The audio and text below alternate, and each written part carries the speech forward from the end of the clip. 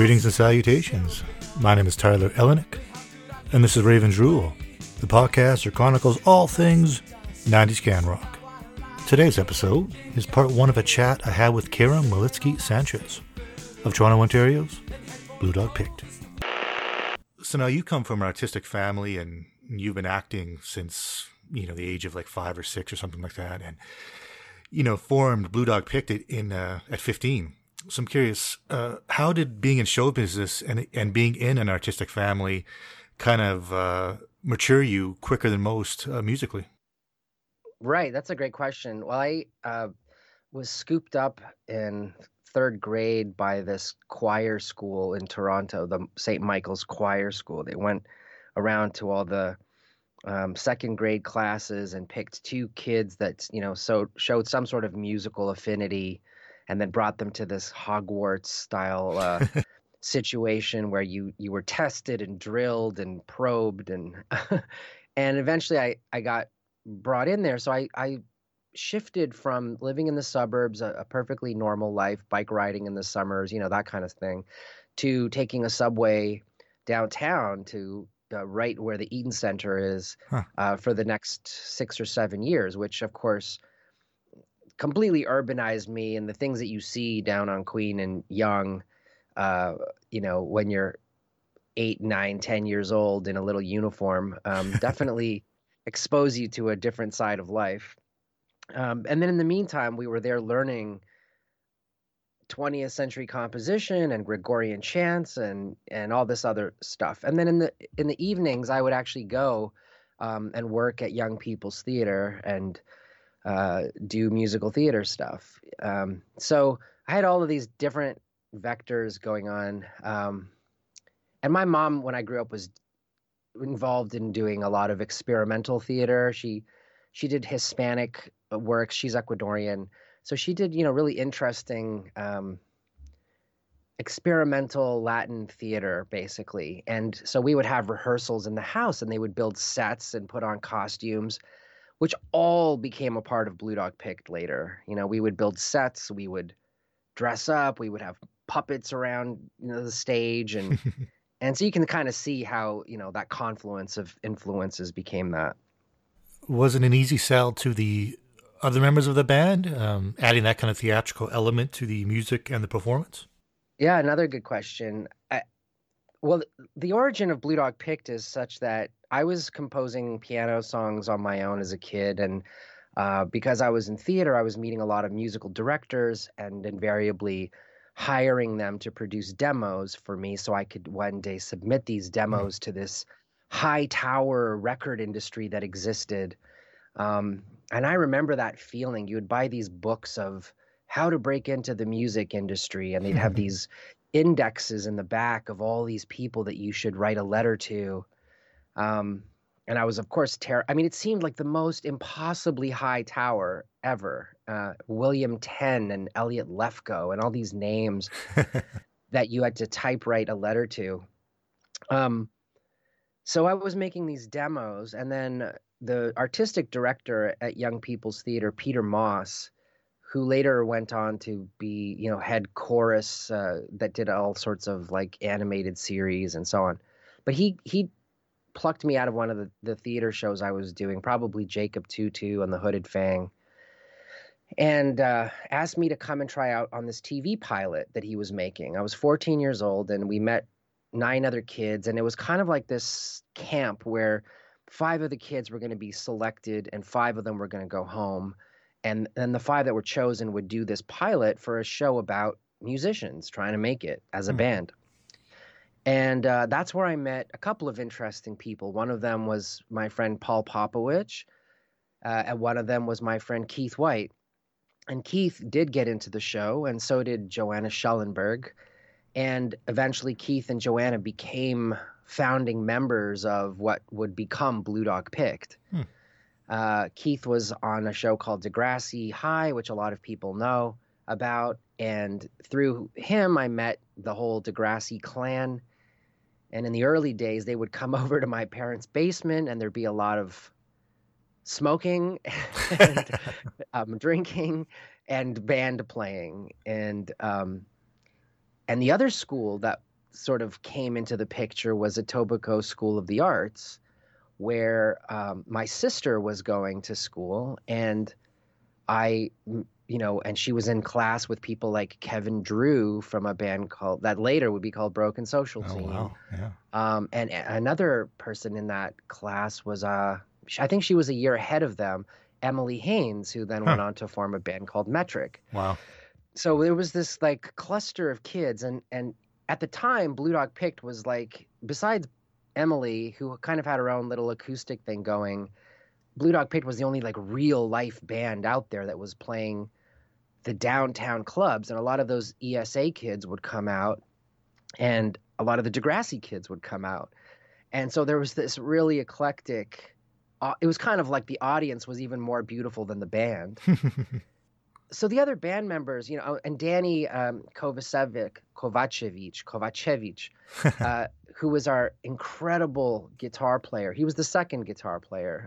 The first one was Pete Devlin, but he came from Etobicoke School of the Arts and really to this day is probably the best guitar player I've personally ever worked with or met. Huh.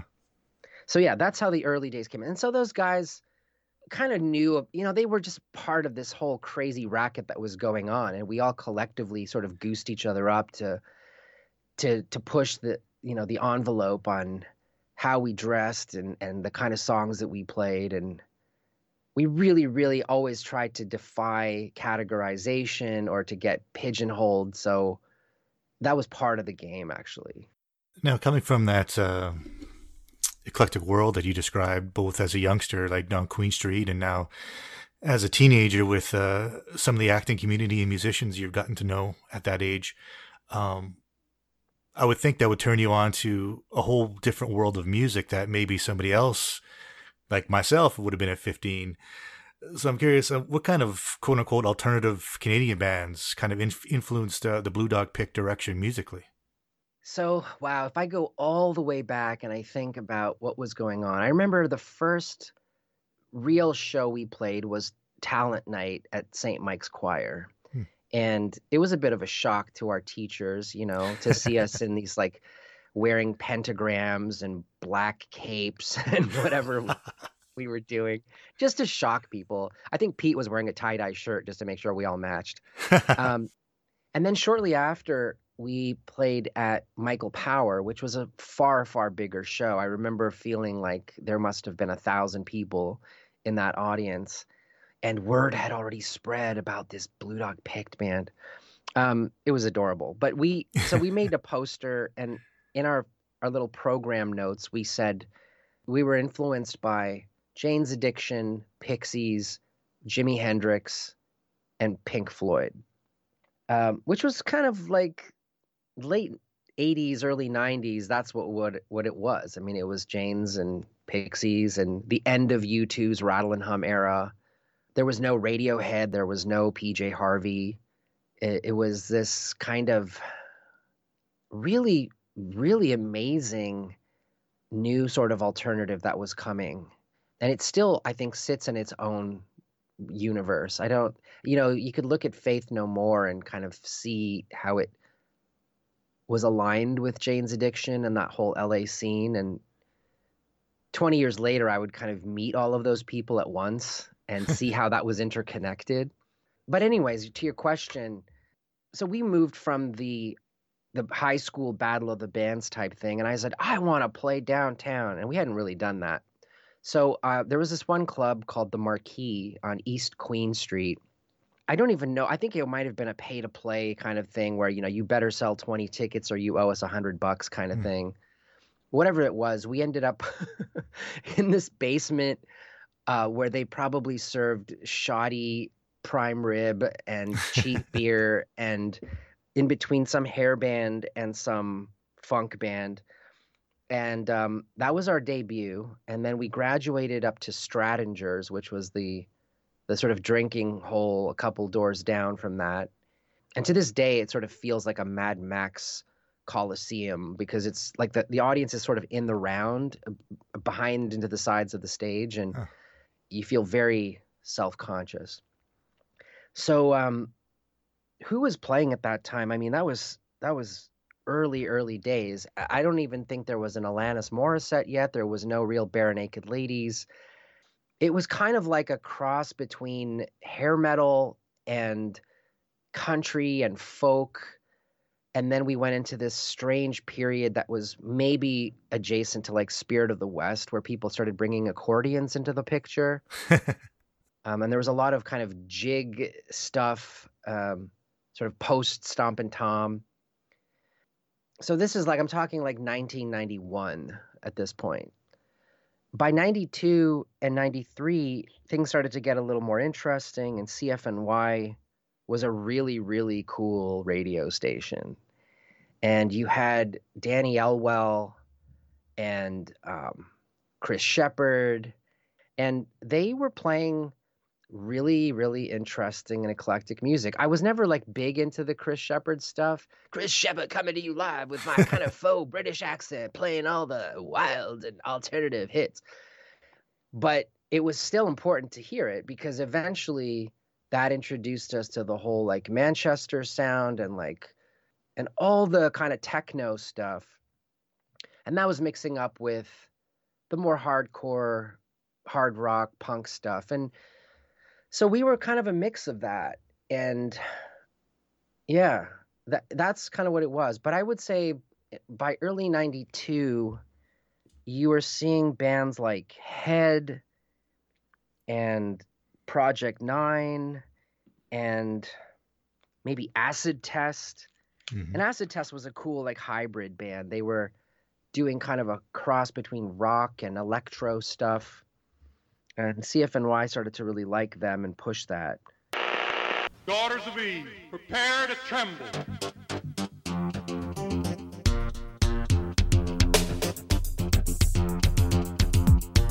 Prepare to tremble. What do you mean? What do you mean? I want your soul. Everybody has a dream. What do you mean? Everybody has a dream. You need it. You got it. All it's gonna cost is your soul.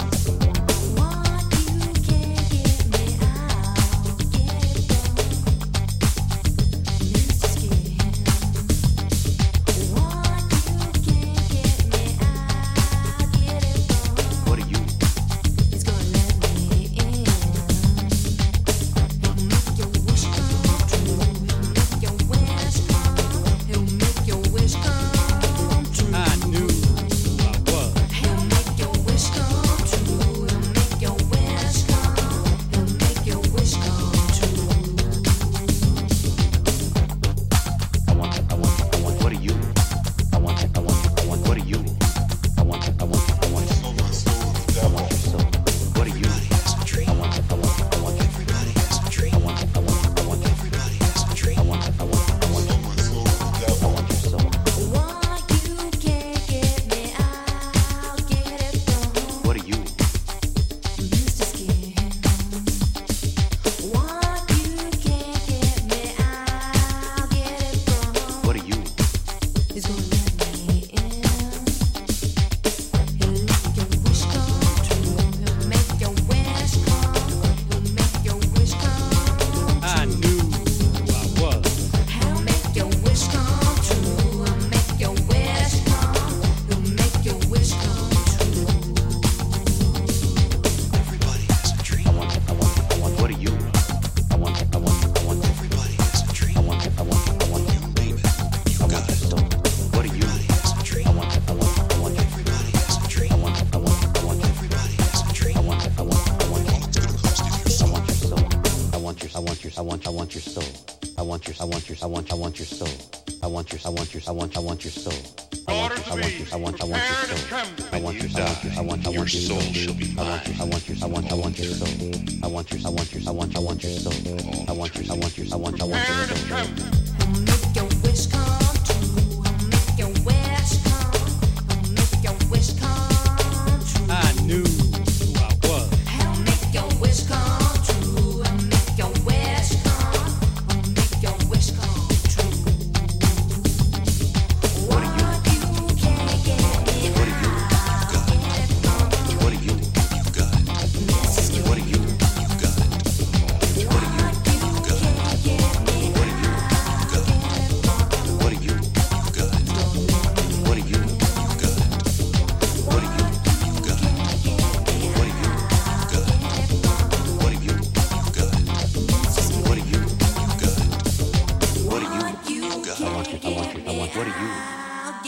What do you want?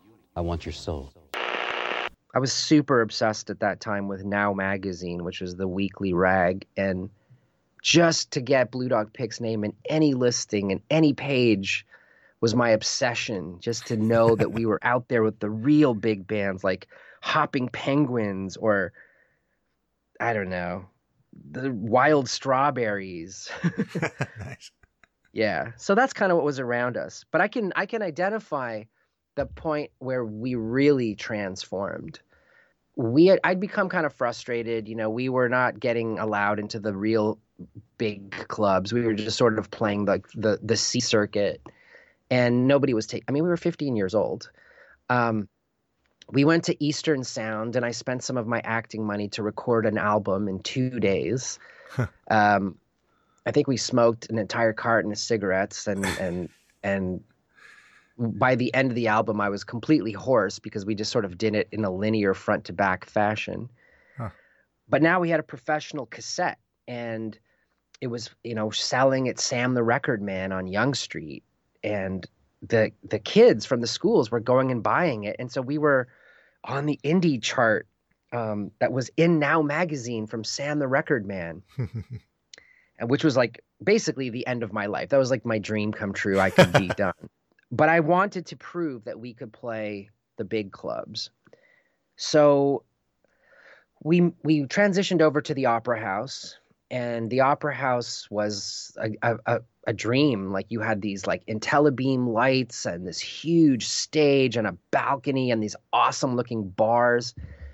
And they would have, again, Battle of the Band nights. But the thing that was cool was, in between those nights, these huge acts would come in, and you would sometimes go to play and you'd see all their hardware with like the stenciled names of the bands and realize like the night before, you know, some crazy monster album that you'd read about in Spin magazine had just been on that same stage. Mm-hmm.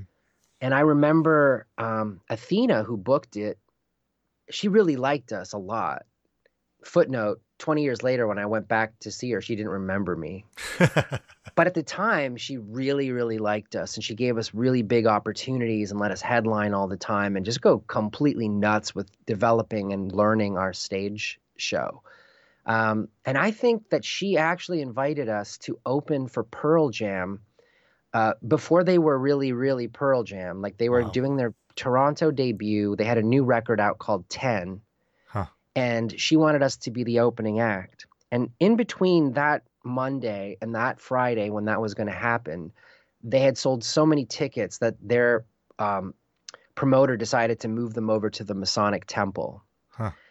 And we didn't get carried along with that gig. I think within a week of that, we did play at the Opera House. And I think that the night or 2 nights before us, another band came into town, hot off their release, which was called Nevermind.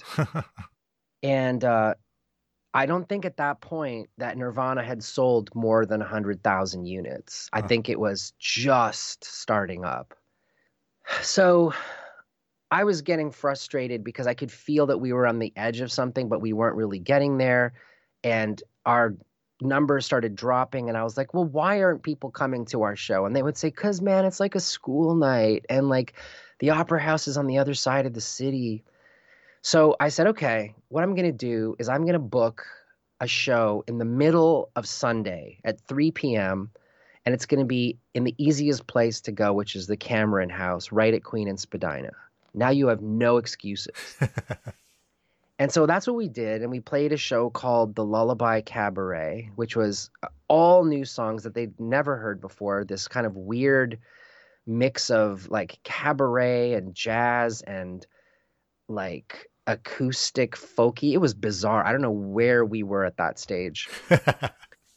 But we completely filled it. It was absolutely packed with Etobicoke School of the Arts kids and Queen Street kids and Degrassi kids and theater people, and it just made this big old stink.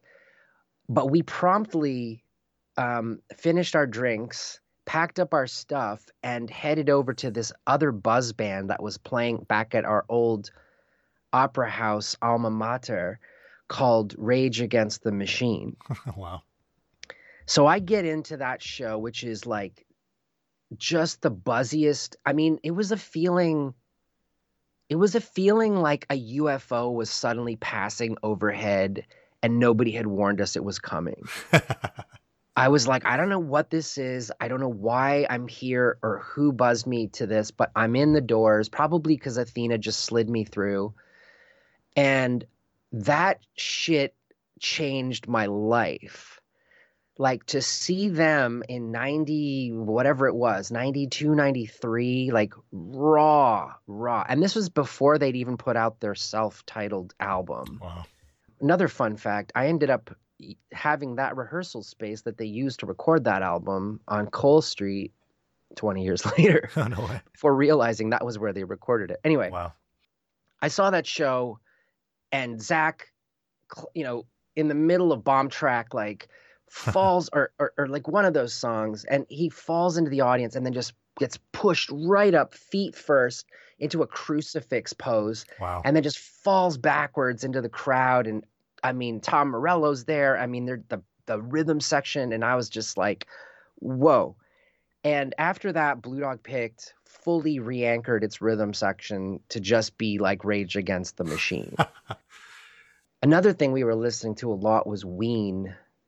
Ween were just these really bizarre, pot-smoking, brilliant kind of drum machine and like Prince-style guitar solo weirdos. And on Blue Dog Pict's off-peak hours, we had this fake band called the Funk Pill Overdose. And we would just get really weird. And so it was a combination of the really weird Ween-type psychedelic stuff and Rage Against the Machine. So that's where we were by the time that we were 93, 94. And that, I think, is the sound that most people would kind of align with us. Now, being so young early on in the career of Blue Dog Pict, was it difficult, the age factor, to get gigs, knowing that a lot of the bars have certain mandates with alcohol and whatnot? Yeah, there was. I mean, we had to sometimes play all ages shows just so our own audience could come. Interestingly, we didn't have to be of age to play non-all ages clubs. Huh. But the bartenders watched us like hawks to make sure we weren't, sneaking drinks. I even think that sometimes we played for booze and we were 15 years old, but I might be like crossing the streams and, mashing timelines together. I do remember when the Jays won the World Series, though, we had a gig on Queen Street. I don't remember the bar. It might have been called Exile. In any case, we were playing and the stage was facing inward in this really skinny little bar, and there was no front window. So our butts were like facing the street, and they were paying us in jugs of beer. But I was doing it because I just wanted to be playing like right on Queen Street and always have our name in the musical center of the universe, which was Queen and Spadina. And then the Jays are playing the World Series, and you don't know if they're going to win. You don't know if it's going to go to another game, but they win right in the middle of our set. Huh. And the street is just completely filled with people. Like every nook and cranny and window and lamppost has a person on it. People are standing on cars, they're honking.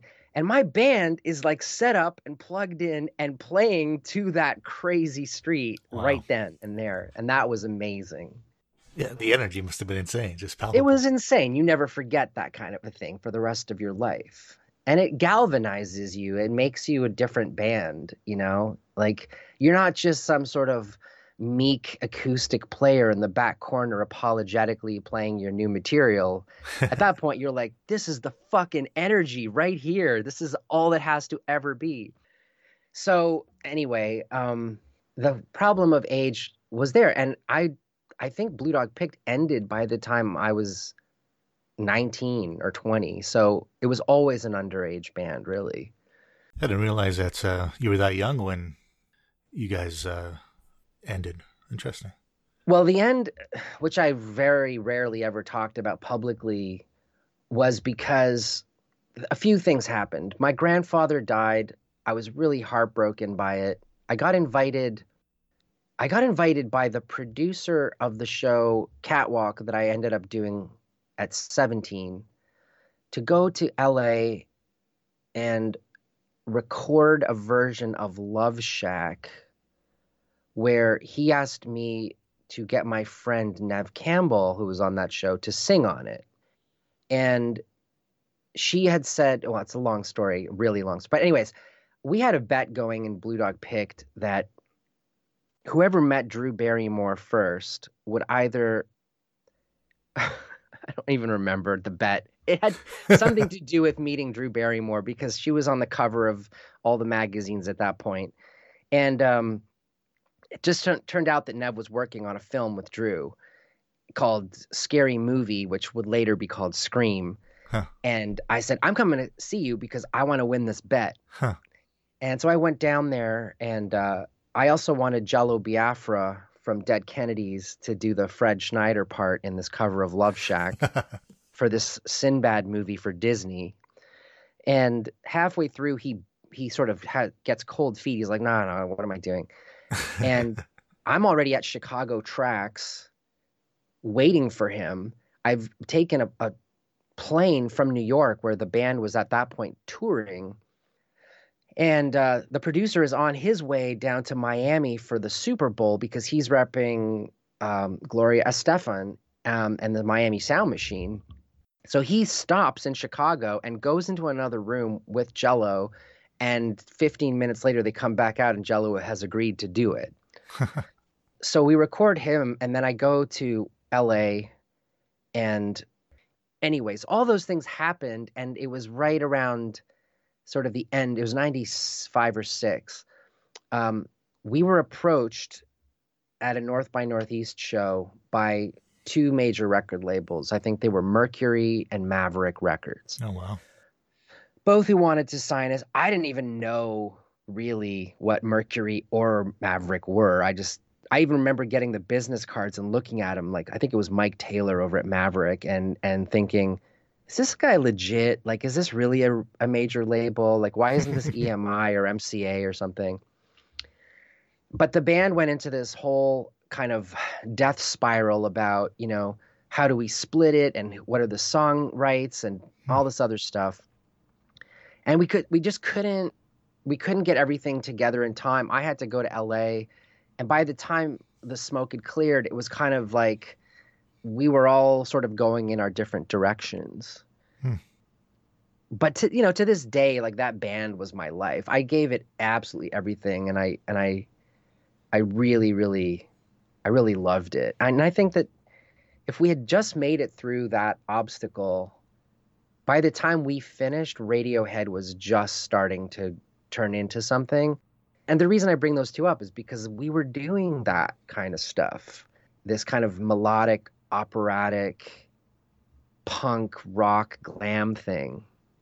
And even sort of that weird mesh of like electronica invading, that OK Computer and all their later records became. So I think we would have had a pretty good frequency to ride on.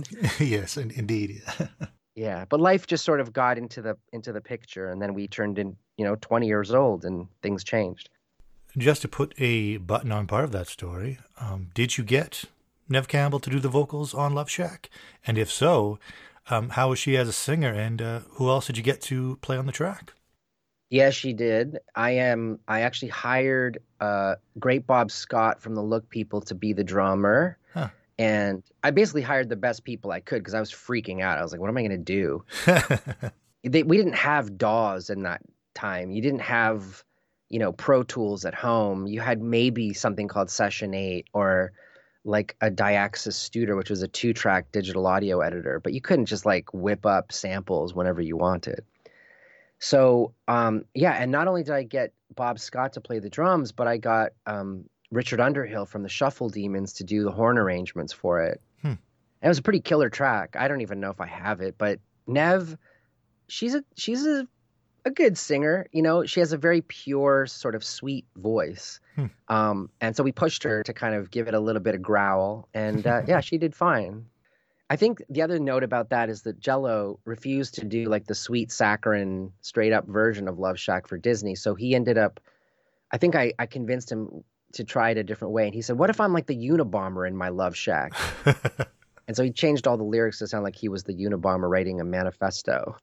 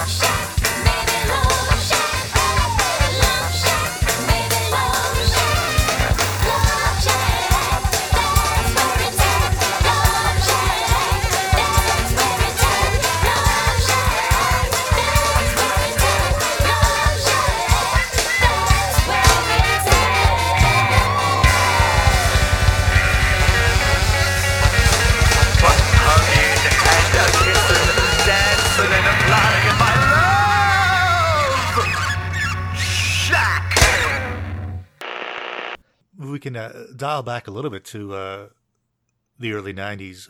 Can you talk a little bit about starting Constant Change Music and starting like an independent record label, and what was the motivation behind doing that? That's actually a really good question, because why would I have started a record label at that time? I think it was just because I didn't really want to wait for somebody to give me permission to put out records. Nice. So the first thing that we did was we recorded the Picture album on cassette at Eastern. And you're right, like as a 14-year-old, why would I be that audacious? But I think it's because I already had like 10 years in the film and theater industry, and I just didn't have any fear really of people, being more important or being gatekeepers. But of course I had no understanding about distribution or the economics of it or anything. It was just pure bravado.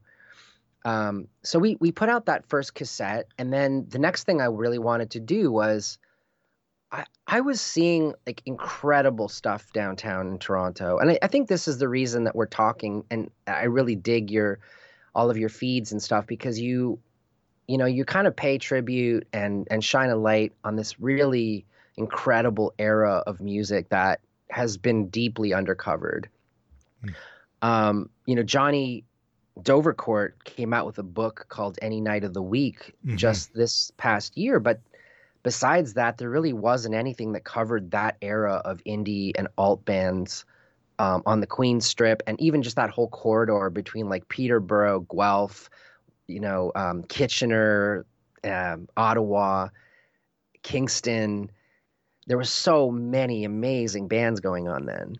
There's actually one more book that I consider like kind of it's necessary. I mean, I consult it, every week. It's called Have Not Been the Same. Oh, cool. I haven't heard of it yet. And it covers all of Canada, but there's a lot of what you're referring to. Yeah, I'll send you the link to it, man, and you might dig it. Oh, for sure. I mean, I hope that we can cover some of that material here, because I know I have a very particular path that took me through that time. And I saw things that definitely did not get picked up in the books. Cool. And so, yeah, what was your question? Your question was the record label. Yeah, the motivation behind starting Constant Change, like an indie record label in the early 90s. Now, was that the goal, just to put out your records, or were you then fielding submissions from other bands? Oh, yeah. So like I was saying, I was up and down Queen Street all the time, and I just lived for that scene. Like, there was Kensington Market, where a bunch of fucking goofs had their little hangout, and then there was kind of like these weird painterly artists, and there was Trinity Bellwoods, and all of these little pockets, these little communities. Like, there was like kind of the Ossington scene, and then you kind of went up to Clinton's over at Bloor and Bathurst area, and each one had their little hangouts. I remember a band called Lowest of the Low would play between Sneaky D's and the Cabana Room at the Spadina Hotel. And they were just, I mean, it was so simple and basic. I could never believe how basic the guitar solos were, but their songs got stuck in your head like the most insidious earworm and would never leave. And there was a band that would open for them called Dig Circus.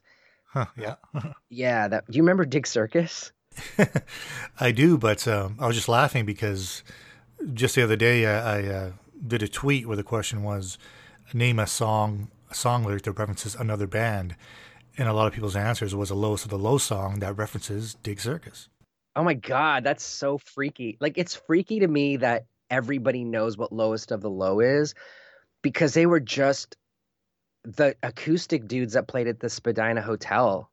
Anyways, Dig Circus and them were inseparable. Like, every show LOTL played, Dig Circus opened for, and they definitely had an influence on us in those earlier days, pre-Rage Against the Machine, where we were playing Sneaky D's and like Say What and Cameron House and the Spadina, the Cabana Room, and I'm trying to think of other ones that were like that are now long gone. But so anyway, I was seeing all kinds of weird stuff, and I decided to put out a compilation called Irrevocable Upgrade.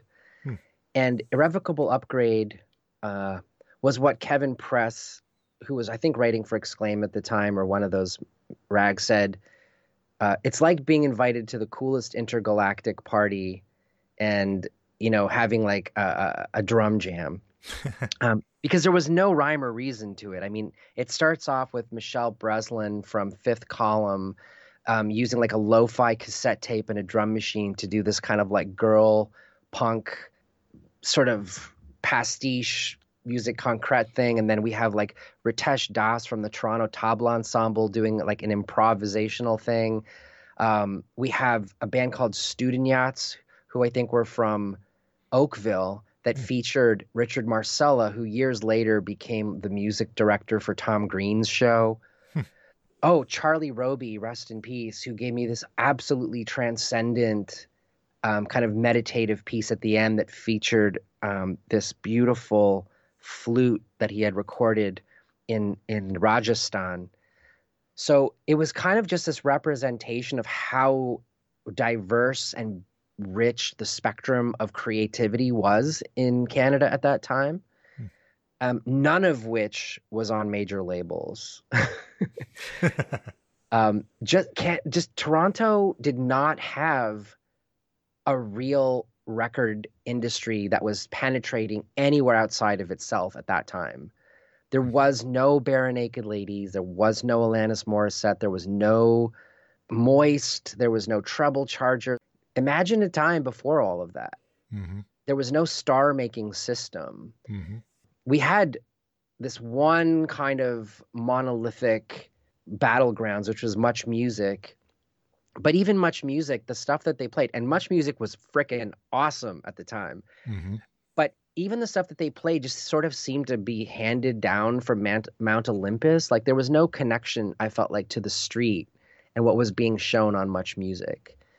I think it was like Parachute Club and Luba and Northern Pikes and Grapes of Wrath, Timbuk 3. You know, that kind of stuff was what was playing on Much Music, but I'd never seen those bands on Queen Street. So another fun fact, there used to be a little speakeasy right behind Much Music where all these amazing musicians would go and play. Like I one time saw Carlos Del Junco, like world champion harmonica player, do a jam with Jeff Martin. I think they were doing like an impromptu Neil Young cover of like Down by the River. And the place was just crawling with like industry and everybody was totally shit-faced drunk. And it was amazing. But I was like, whoa, I really am like inside the inside. So the label, you know, was designed to kind of capture the spirit of that, like the zeitgeist. And I think the way I released that compilation, which was supposed to be the first in a series, was every artist basically put in like $500 to master it, which was really expensive at the time, and then produce, you know, 1,000 copies of it. So in exchange, they got like 50 copies of the CDs, and it was just sort of this like Commonwealth thing that we did to be able to release a record at any sort of scale that would matter. And then shortly after that, within a year, we released our second album called Anxiety of Influence, A Nodding Into, which we had been working on for like 2 years. And then a guy named Jean-Pierre Leduc came and saw us play at the Ultrasound Show Bar, where we had made our new home. And he offered to sign us to Distribution Fusion 3 out of Montreal, which I had no idea about. I didn't know what it meant, but I knew that Distribution Fusion 3 was going to put us into the record stores. And they did. And they did really well. But the other thing about them that was cool was he would send me boxes of CDs from their catalog that were the coolest freaking CDs on the planet. I'm talking like esoteric, crazy punk, just this really, really way cooler subset of releases that were coming out at the time. And all of that was like informing how I wanted to curate the releases that we did on our label. Actually, one more follow-up from there's a lot to digest in that Nev Campbell story, so I got to go back one more time. Did you get to meet Drew Barrymore, and did you win the bet? Oh my God, yes. So, okay, so I was on a balcony in Etobicoke with the band, and I think the bet was what was the bet? It was either like whoever brings a rock of crack. We didn't smoke crack. We didn't do any of those drugs. But whoever brings a rock of crack or meets Drew Barrymore first will win a Johnny Camden action figure. No way. So I was like, I'm going to meet Drew Barrymore before you bring a rock of crack. And so I went. So I fly. Oh, God, how did this story even go? I fly to San Francisco from Chicago tracks, and I get into, I think, a limo. There was no such thing as Uber. I get into a limo, probably coming via her from set, or a driver or something, and they drive me to Santa Rosa into a place called the Valley of the Moon. Now, I'm in at midnight, right? So it's pitch black outside, and all we know is that when we get to the llama, tied to the tree, make a left. So we turn left at the llama in the Valley of the Moon in the thick of night. And all of a sudden, the whole back of the horizon is like lit up by these 10K lights in the pitch blackness.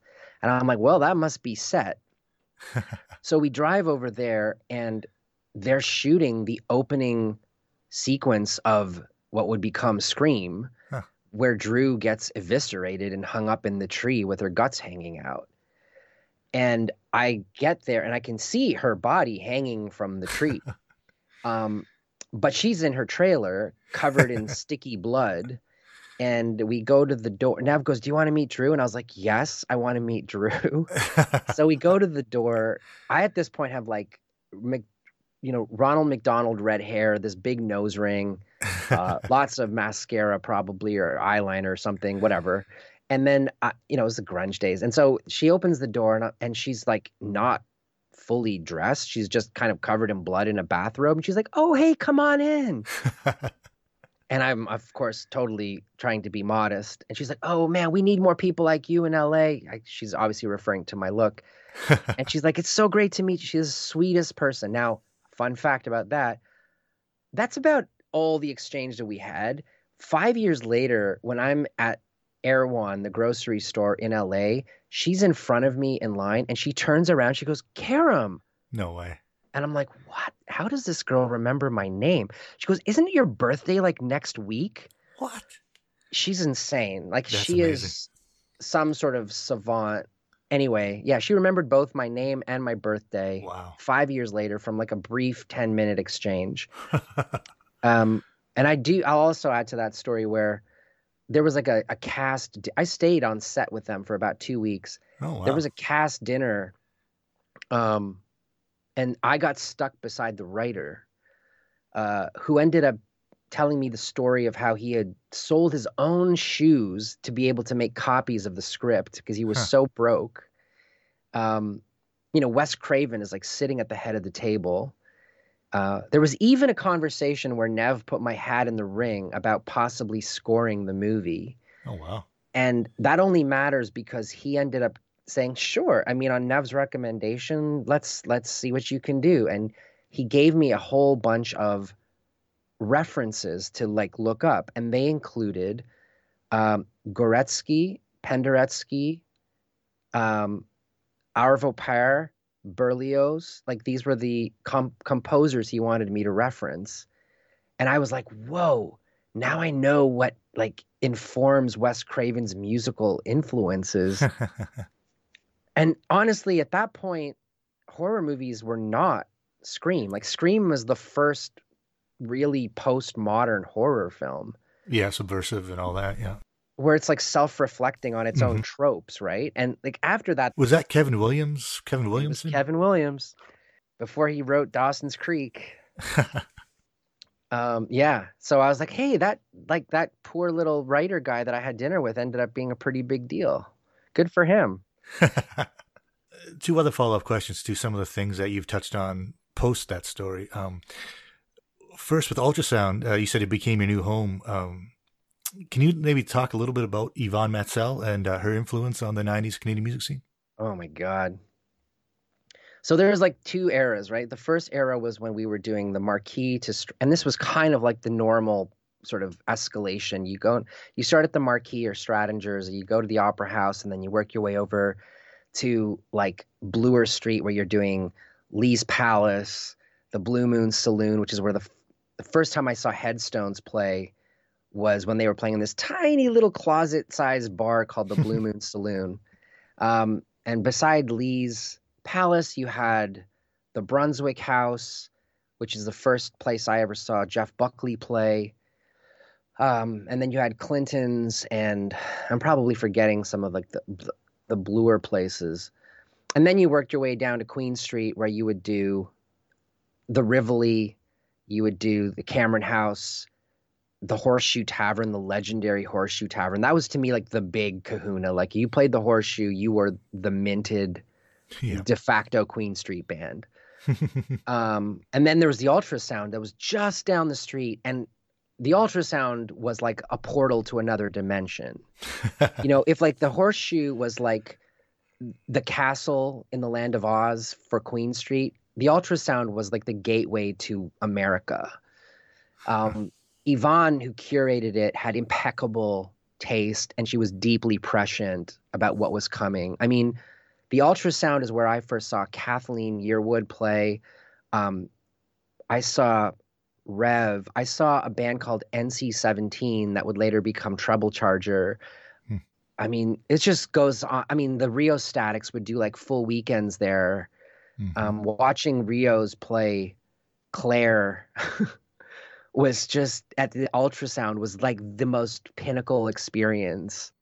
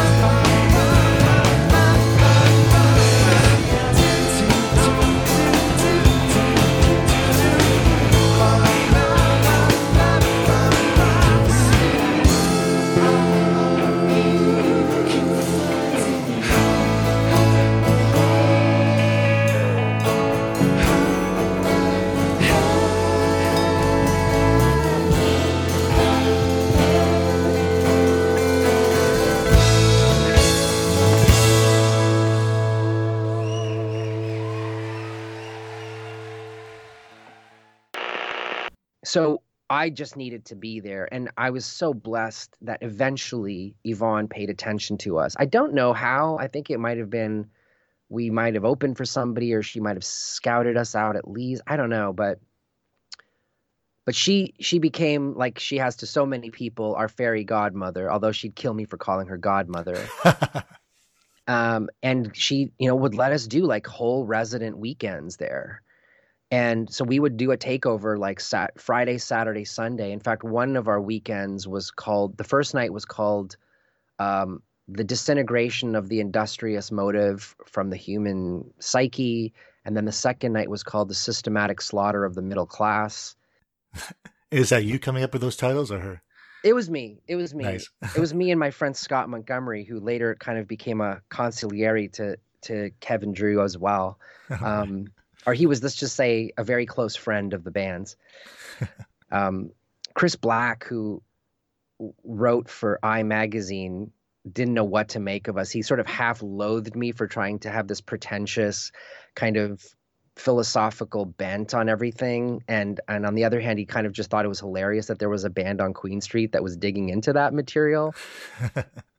But on top of that, we would sort of we were hanging issues of The Economist from the ceiling and lighting them on fire. And we had, we would bring in like box springs from mattresses and like line the walls and then run auctions for absurdist art. And it was just all kinds of shenanigans.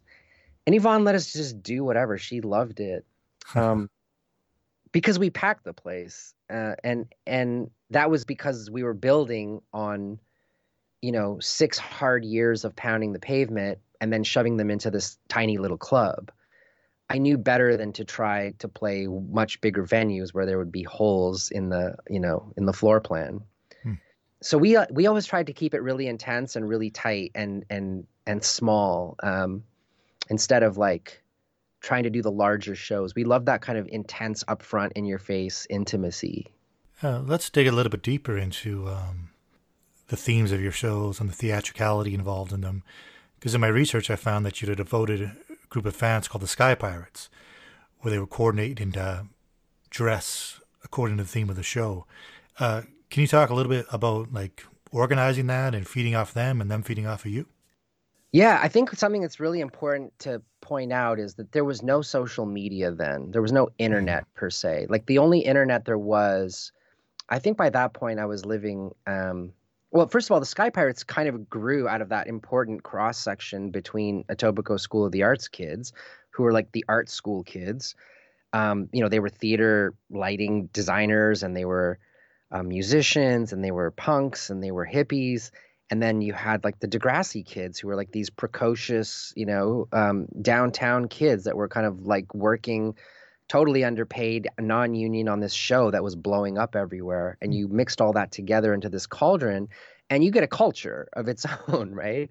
Mm-hmm. You develop kind of like rituals and inside jokes and you reject the sort of power money mongering 80s excess, and you reject all of the sort of weird expectations and doctrines that you're being handed to grow up and go to college and get a normal job, and all of that sort of disfranchisement that was happening for the latchkey kids of the early 90s who'd been kind of left by their parents to sit at home, eat, Fruit Loops and watch Three's Company and have microwave dinners. And we were like, fuck this. There's way more to life than this. So it was kind of just this like battle cry. I mean, there was a lot of gender fuckery going on as well, in the sense that there was no other agenda than to say, there was no, it was like the mixture of masculinity, like anima and animus, and just sort of like breaking down those barriers. So I don't ever think of what we did as drag. I thought of the social impositions that said you need to wear a uniform or you need to dress like, like this or like that as the drag. And we wanted to disrupt that. So, for example, Danny would wear this like flannel, sweater with a toque, like a lumberjack look, but then he'd wear like a waist to floor skirt just to kind of screw with your assumptions. And I would wear dresses and like hot pants and like dog training boots and pigtails, and I had, wings and capes and just whatever we could to like disrupt the assumptions of what it was supposed to be. And it wasn't Kiss. It wasn't like quite Kiss. It was way more kind of glammy. It sort of leaned into it, but we didn't really have any particular agenda other than to just kind of upset your assumptions of what life or reality should be about. And so Sky Pirates were really growing out of the group of inside core people that would always come to the shows. They'd come early. They'd help us decorate. They really got into the spirit of things. And then we'd invite them back to, our after parties and just hang out all night long. And the kind of the tropes and the memes and the, and, the gags and the ideas and the creativity would just sort of perpetuate itself. And you'd look out and go, wow, there's kind of 25 more of them now. And now there's 50 of them. And they all know how to dress for tonight's show. And they would inform us, they would, it was just a constant feedback loop. Like the band was nothing without that audience. It wasn't an audience. It was a gang. It was a movement. Didn't Much Music and other media establishments reference it as a cult almost? Cult aspect? Yes, I think when we were featured on the New Music, she said some call it a cult and others a culture. Because it really was like, again, you didn't have internet, right? So it was kind of like, where's the pulse? Where's the movement? And people were kind of sick of the slick city TV everywhere driving that conversation. This was sort of like the counter movement to that. It was the counter movement to the elitism of like the labels and the clubs that were like, you're not good enough or established enough to do this. So we said, frick it. We'll just make our own scene. We'll make our own audience. We'll play in our own venues. And Project 9 was like that too. This was a group of guys. I think half of them were from Ajax. I ended up living with them for a couple of years. It was 3 brothers of Baha'i faith who were the most monstrous punk funk band ever. And they had a great drummer. They had a great guitar player. And they also did that. They would just run their own shows in their own venues. Like we'd find a random warehouse somewhere on Ossington, like, down by the hospital there.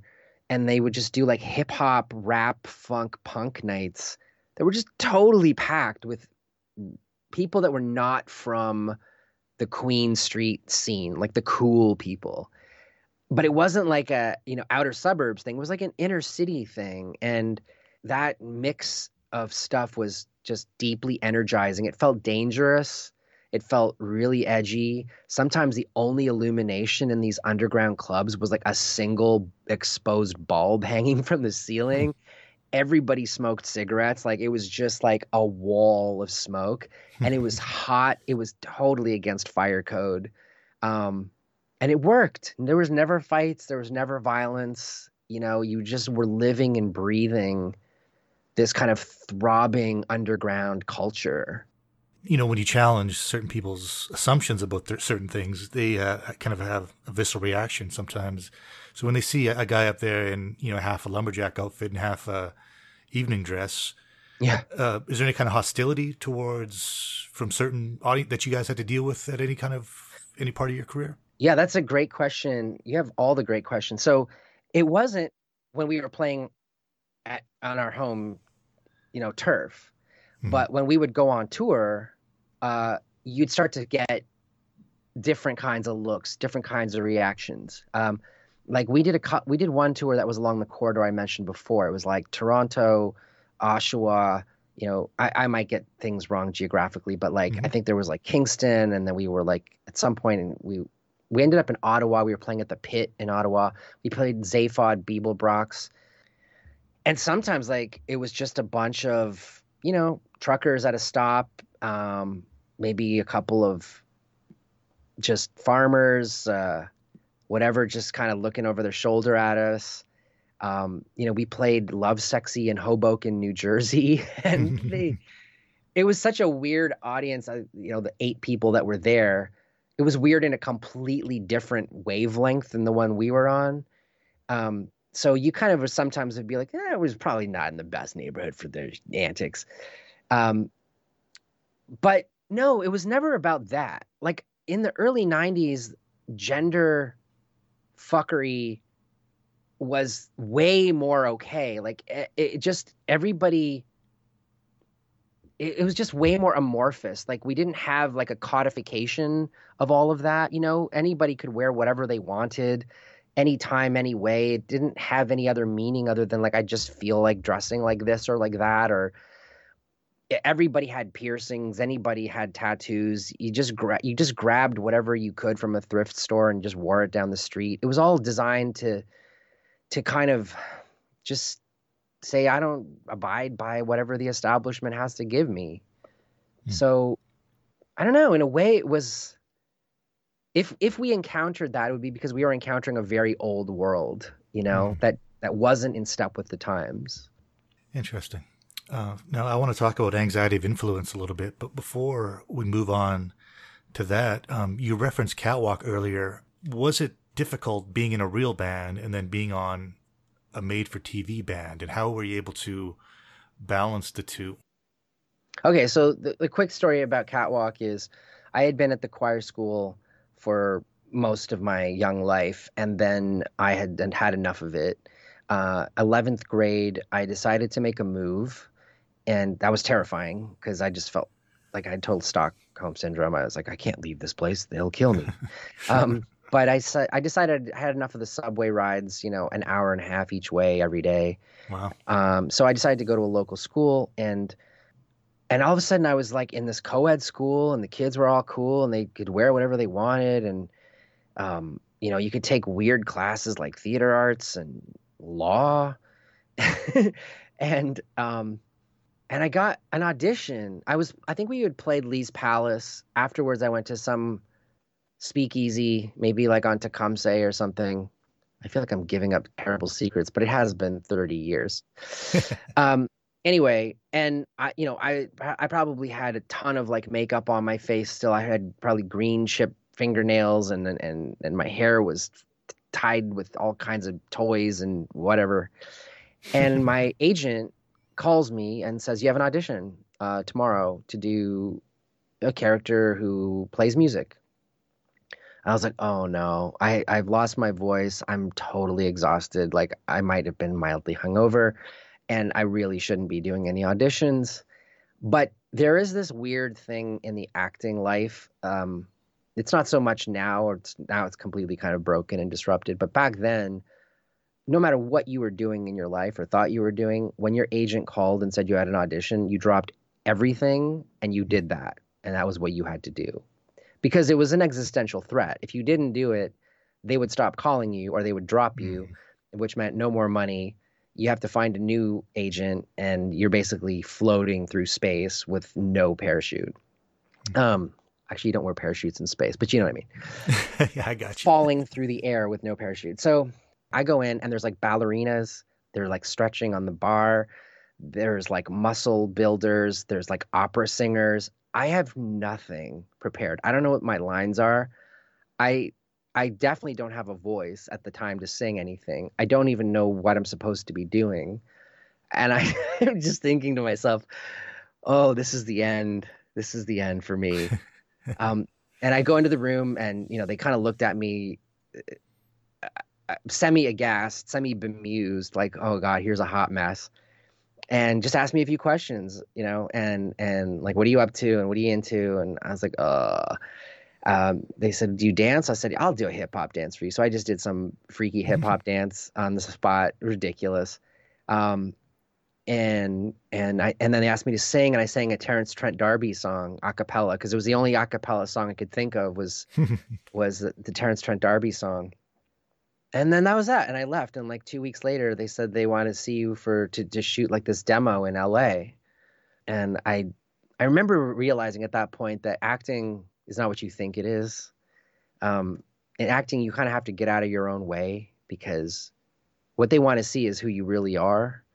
And you might be representing a character, but you have to be yourself in the moment, in the life of that character, right? And we hear that a lot, but we don't really know what that means. What it means is just truly you have to be a human as you only know how, and then undertake the situation that the character is in. So they thought I was Johnny. I didn't even think I was Johnny. But I was 17. I was at Michael Power, thank God, because I was able to kind of leave school for half the day all the time, and nobody really seemed to notice, and go and work on this show, Catwalk. In meantime, Blue Dog Pict at that point was kind of cresting. It was like kind of becoming its best version of itself. We were now playing regularly Saturday nights at all the major clubs on Queen Street. And we had friendships in the record industry, and the scouts would kind of come around. They were never signing us because we didn't write 3-minute songs. They didn't know what to do with this freaky, wild, uncontrollable thing that we were offering. And in fact, a lot of them unfairly, but maybe fairly, thought that we were just an act. We were just a gimmick, just those crazy weird guys that just dress in freaky stuff and have puppets and this weird cult around them. But I will say, Blue Dog Pict at that point was rehearsing 8 hours a day, 6 days a week at Street Brothers down on Lakeshore, which is the same recording studio as like some other like major bands were rehearsing in. And we did not mess around. Like we were using Frank Zappa as like the standard by which we wanted to play. Like super elaborate bending, twisting orchestral arrangements of like switching from blues to jazz to punk to, bossa nova to like hardcore, rap moments. And it had to be super tight. And nobody heard us anymore at that point because it was all overshadowed by the kind of pageantry of it, I guess.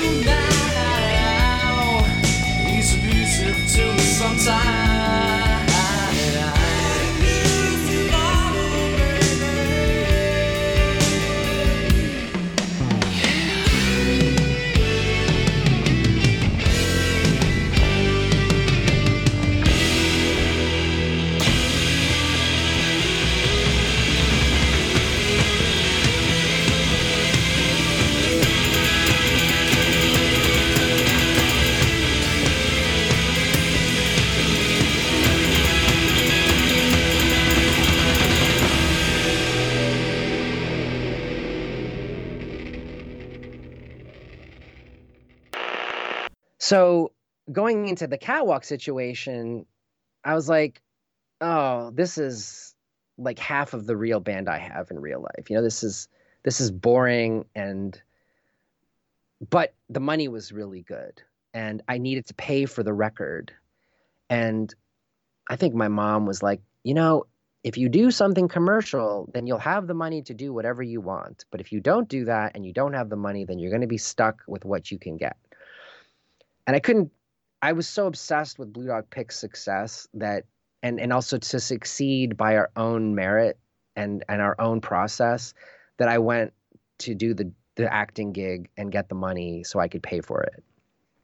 And that's precisely what happened. And they wanted us to sign an exclusive deal with MCA to do like 5 records over 7 years for Catwalk. And I was like, I can't do that. I have a band and I'm not going to leave my band to have a fake band with your show. And it was going to be a major deal breaker, but I held my ground. I literally was just ready to walk away. I said, I don't care if I don't do this show. Like, the band is what matters to me. And so they took the bluff and they said, okay, fine. You don't have to sign the contract. So I said, cool, then I'll do it. And it's exactly what I said. So for 10 months, we shot 24 episodes of the show.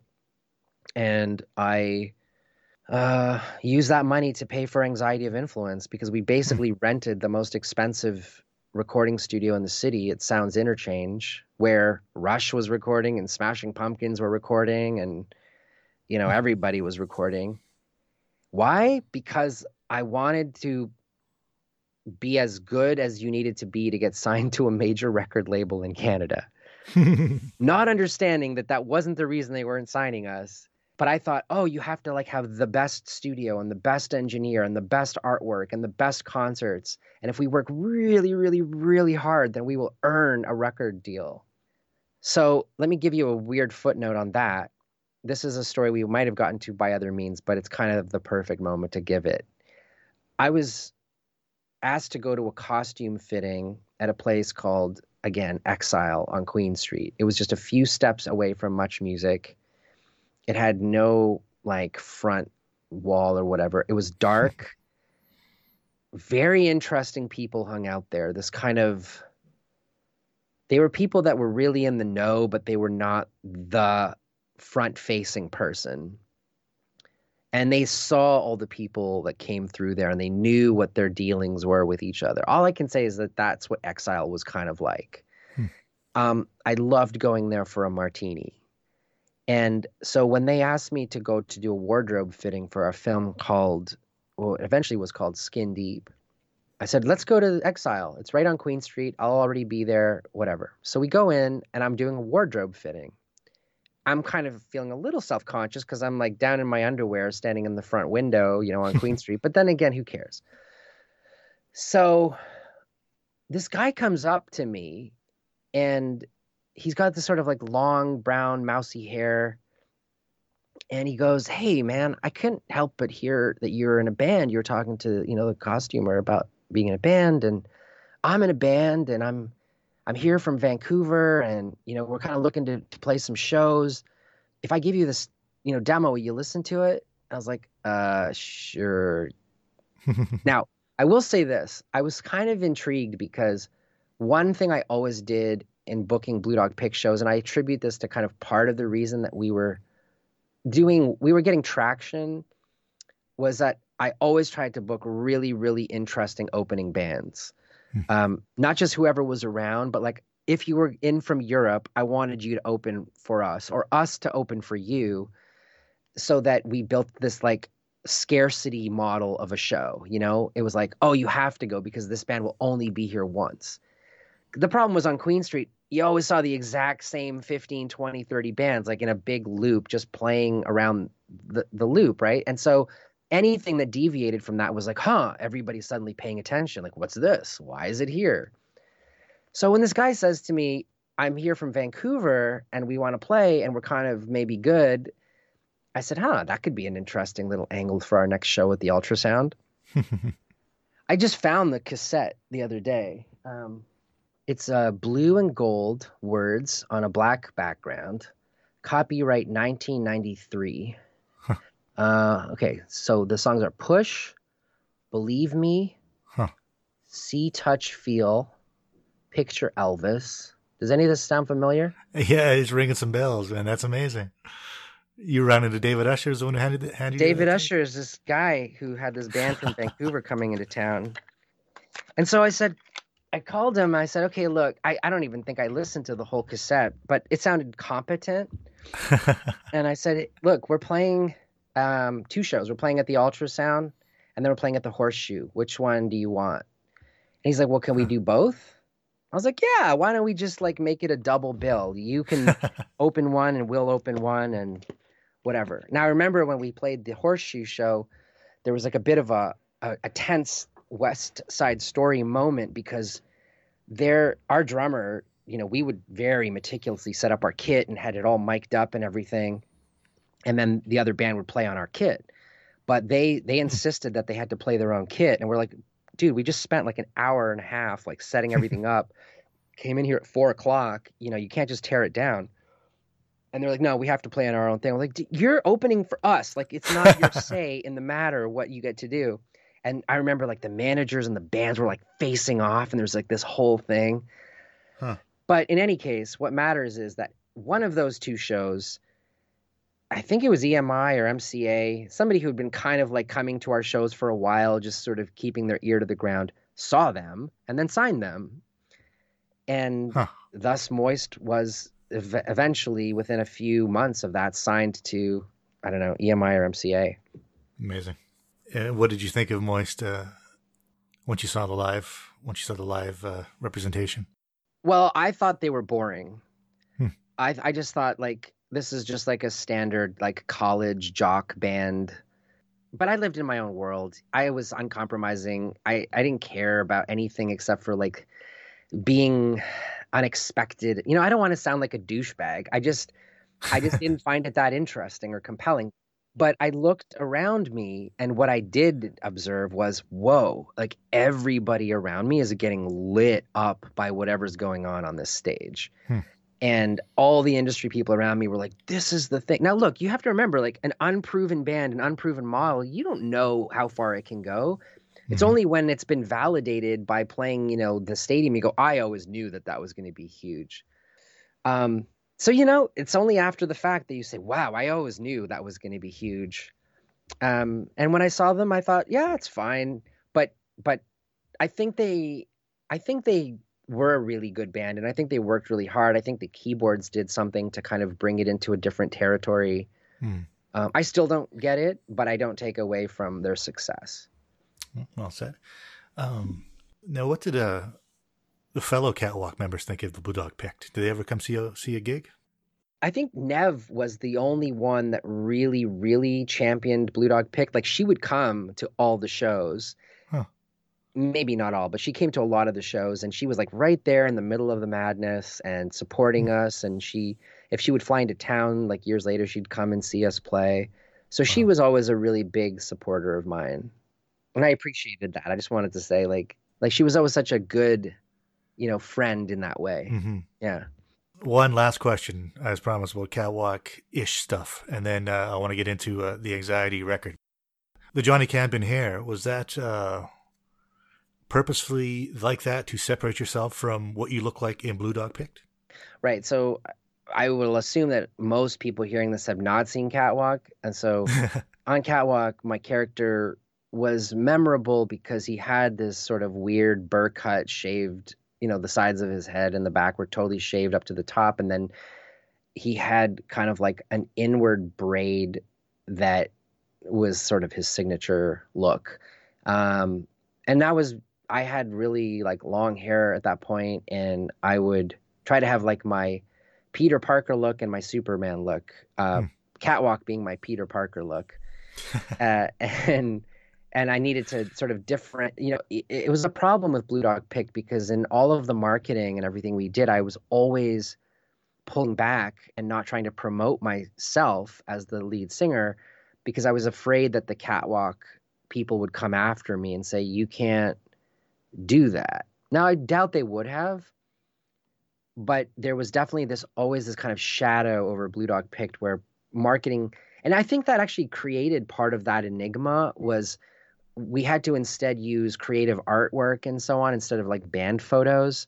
And if we did have band photos, I had like really weird makeup on, like clown makeup or whatever, just to kind of hide my identity a bit. So yeah, the Johnny hair was basically me camouflaging myself from not looking like I did in Blue Dog Pict. Thank you so much for joining us today on Rave and Drool. Please support the podcast by visiting patreon.com/ravedrool. Follow or subscribe to the podcast wherever you're listening to this. And if you're listening to this on Apple Podcasts, please give us a 5-star rating and review. If you're looking for more 90s Can Rock content, please find us on Twitter, Facebook, YouTube, and Instagram.